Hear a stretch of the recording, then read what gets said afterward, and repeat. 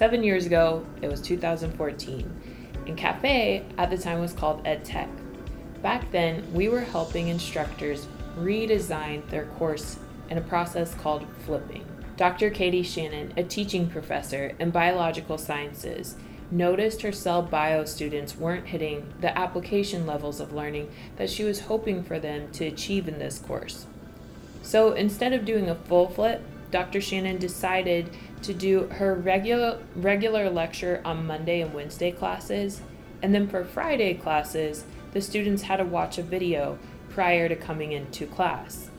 Once they arrived, they were typically put into groups and worked on problem sets together. Here's a look into our conversation why Katie found the partial flip significantly helped her student learning objectives and reach those deeper levels of learning she was looking for in this course.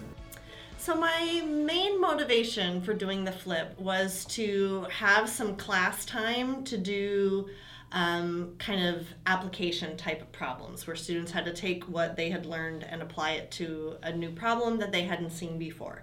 And I found that if I gave those types of questions on a homework, it freaks some students out because they would say the answer is not in the textbook. And yes, the answer is not in the textbook, right? You're supposed to be able to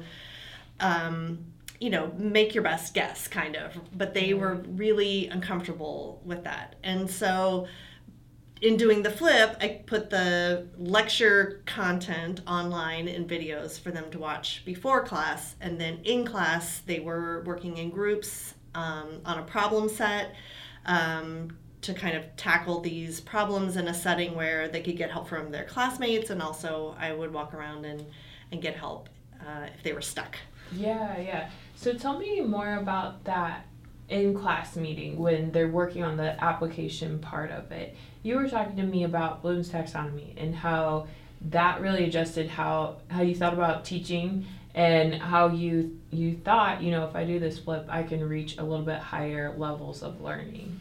Right. So I think our students are really comfortable with sort of the knowledge level, right? Memorizing and repeating it back. But again, I wanted to get more at this application, sort of higher level Bloom's thinking. And that's what I felt like we didn't have time for maybe before. And so doing the flip was a way to make time in the classroom for them to figure out how to approach problems where, again, they don't know the answer. They have to make a prediction or, again, more like analysis and apply level Bloom's. Yeah, there is research showing that, working in groups, if they have a functional group, right, which is different. Very true. Right, but working in groups can be, right, they can bounce ideas off each other and, explaining it to other students is a really good way to make sure that they themselves understand the material. So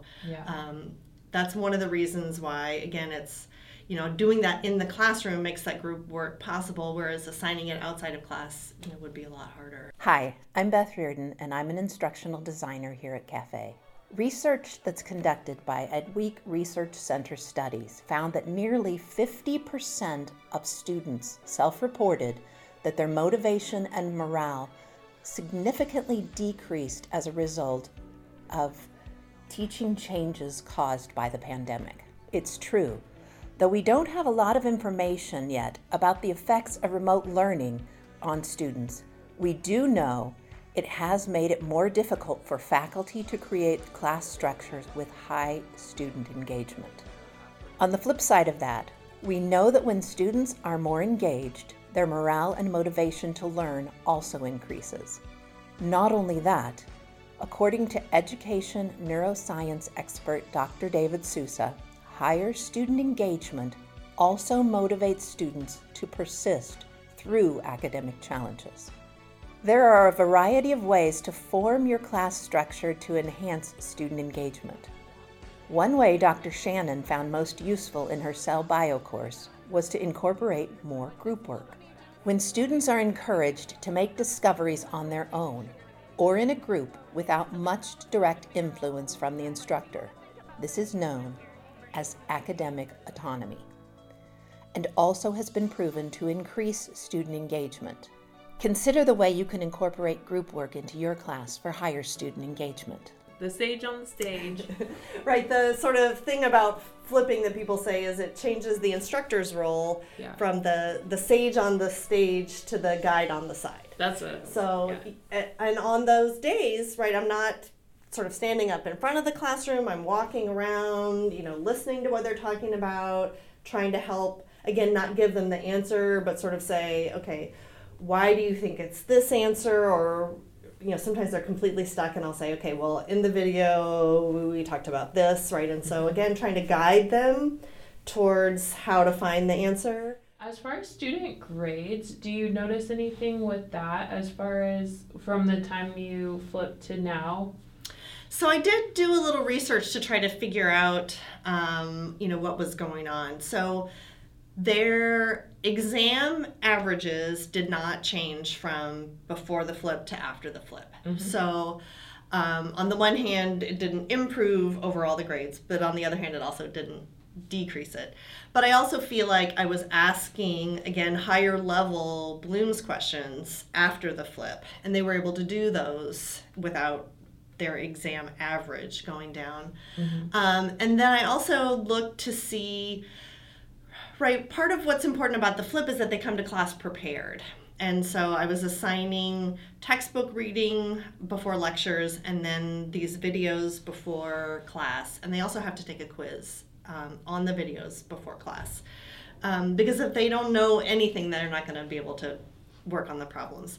And so I went back and analyzed how much they watched the videos, because all that data is captured.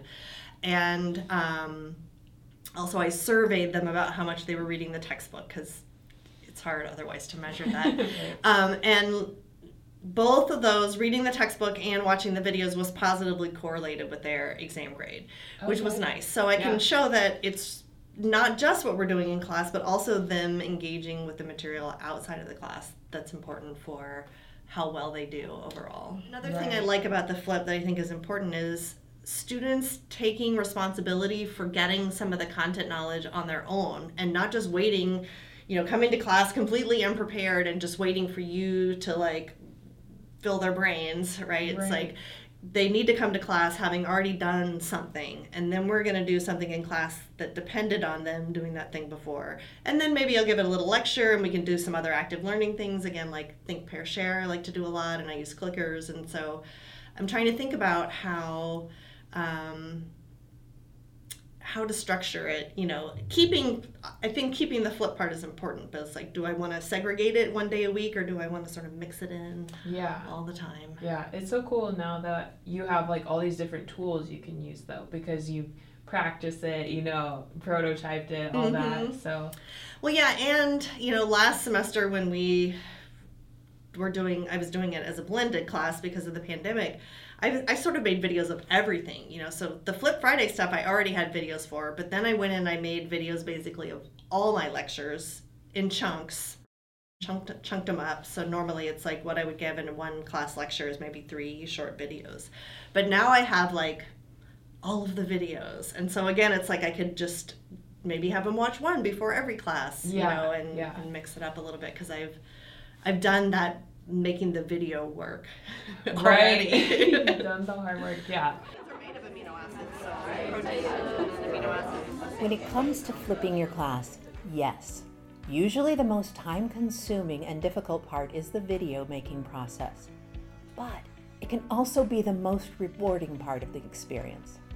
Many instructors go into a redesign thinking, video creation is about replicating my lecture in an online format instead of students in front of me. I have a camera in front of me as I'm speaking. Contrary to this mindset, a more effective redesign is thinking about how you can take the key elements from your 50-minute lecture and emphasize them in 3 to 4 8-minute videos. Then have students be responsible for building their knowledge through different assignments, links, and other resources. Research shows that short, bite-sized videos instead of 50-minute lecture videos not only enhance student learning, but also allow you, as the video maker, to create content that is more manageable for times when you need to go in and tweak and edit. Bite-sized videos also allow the student to go back and re-watch the areas where they need more help. This creates reusable content for your future classes, which proved to be helpful for Katie when we switched over for the pandemic in 2020. I would say that the extra work is worth it because it helps the students learn. And there's a lot of research that says that lecture is really a poor way for students to learn. And so doing active things like clickers and think, pair, share is better, as well as group learning is better. And I think the flip, if it's done the right way, is also another tool where students are applying the knowledge and they're not just sitting there passively trying to absorb the knowledge. And so I think, my goal is I want students to really learn it, not just learn it and forget it. And so the research says that the flipping is part of that deeper learning. Awesome. And I love also what you said about the students become more of the responsible party in the learning, and like if they have to watch something before they come in, they're sort of already like they're taking responsibility of I'm building my foundation, come to class, now we're adding on. So yeah, and they're already thinking about it a little bit. Maybe they can then more easily come up with questions or fit it into what they already know. So it's like priming them. Right. If you're interested in how you can prime your students to take more responsibility in their learning, you can contact Dr. Shannon for even more ideas. Or feel free to reach out to any members in our group here at Cafe. We love to champion instructors who are going about new ways in teaching to reach their students best. To see semester interviews, you can hit that subscribe button. And to hear our audio-only version, check out the link below for our podcast. I'm Victoria, and I'll see you next time on Cafe Creative.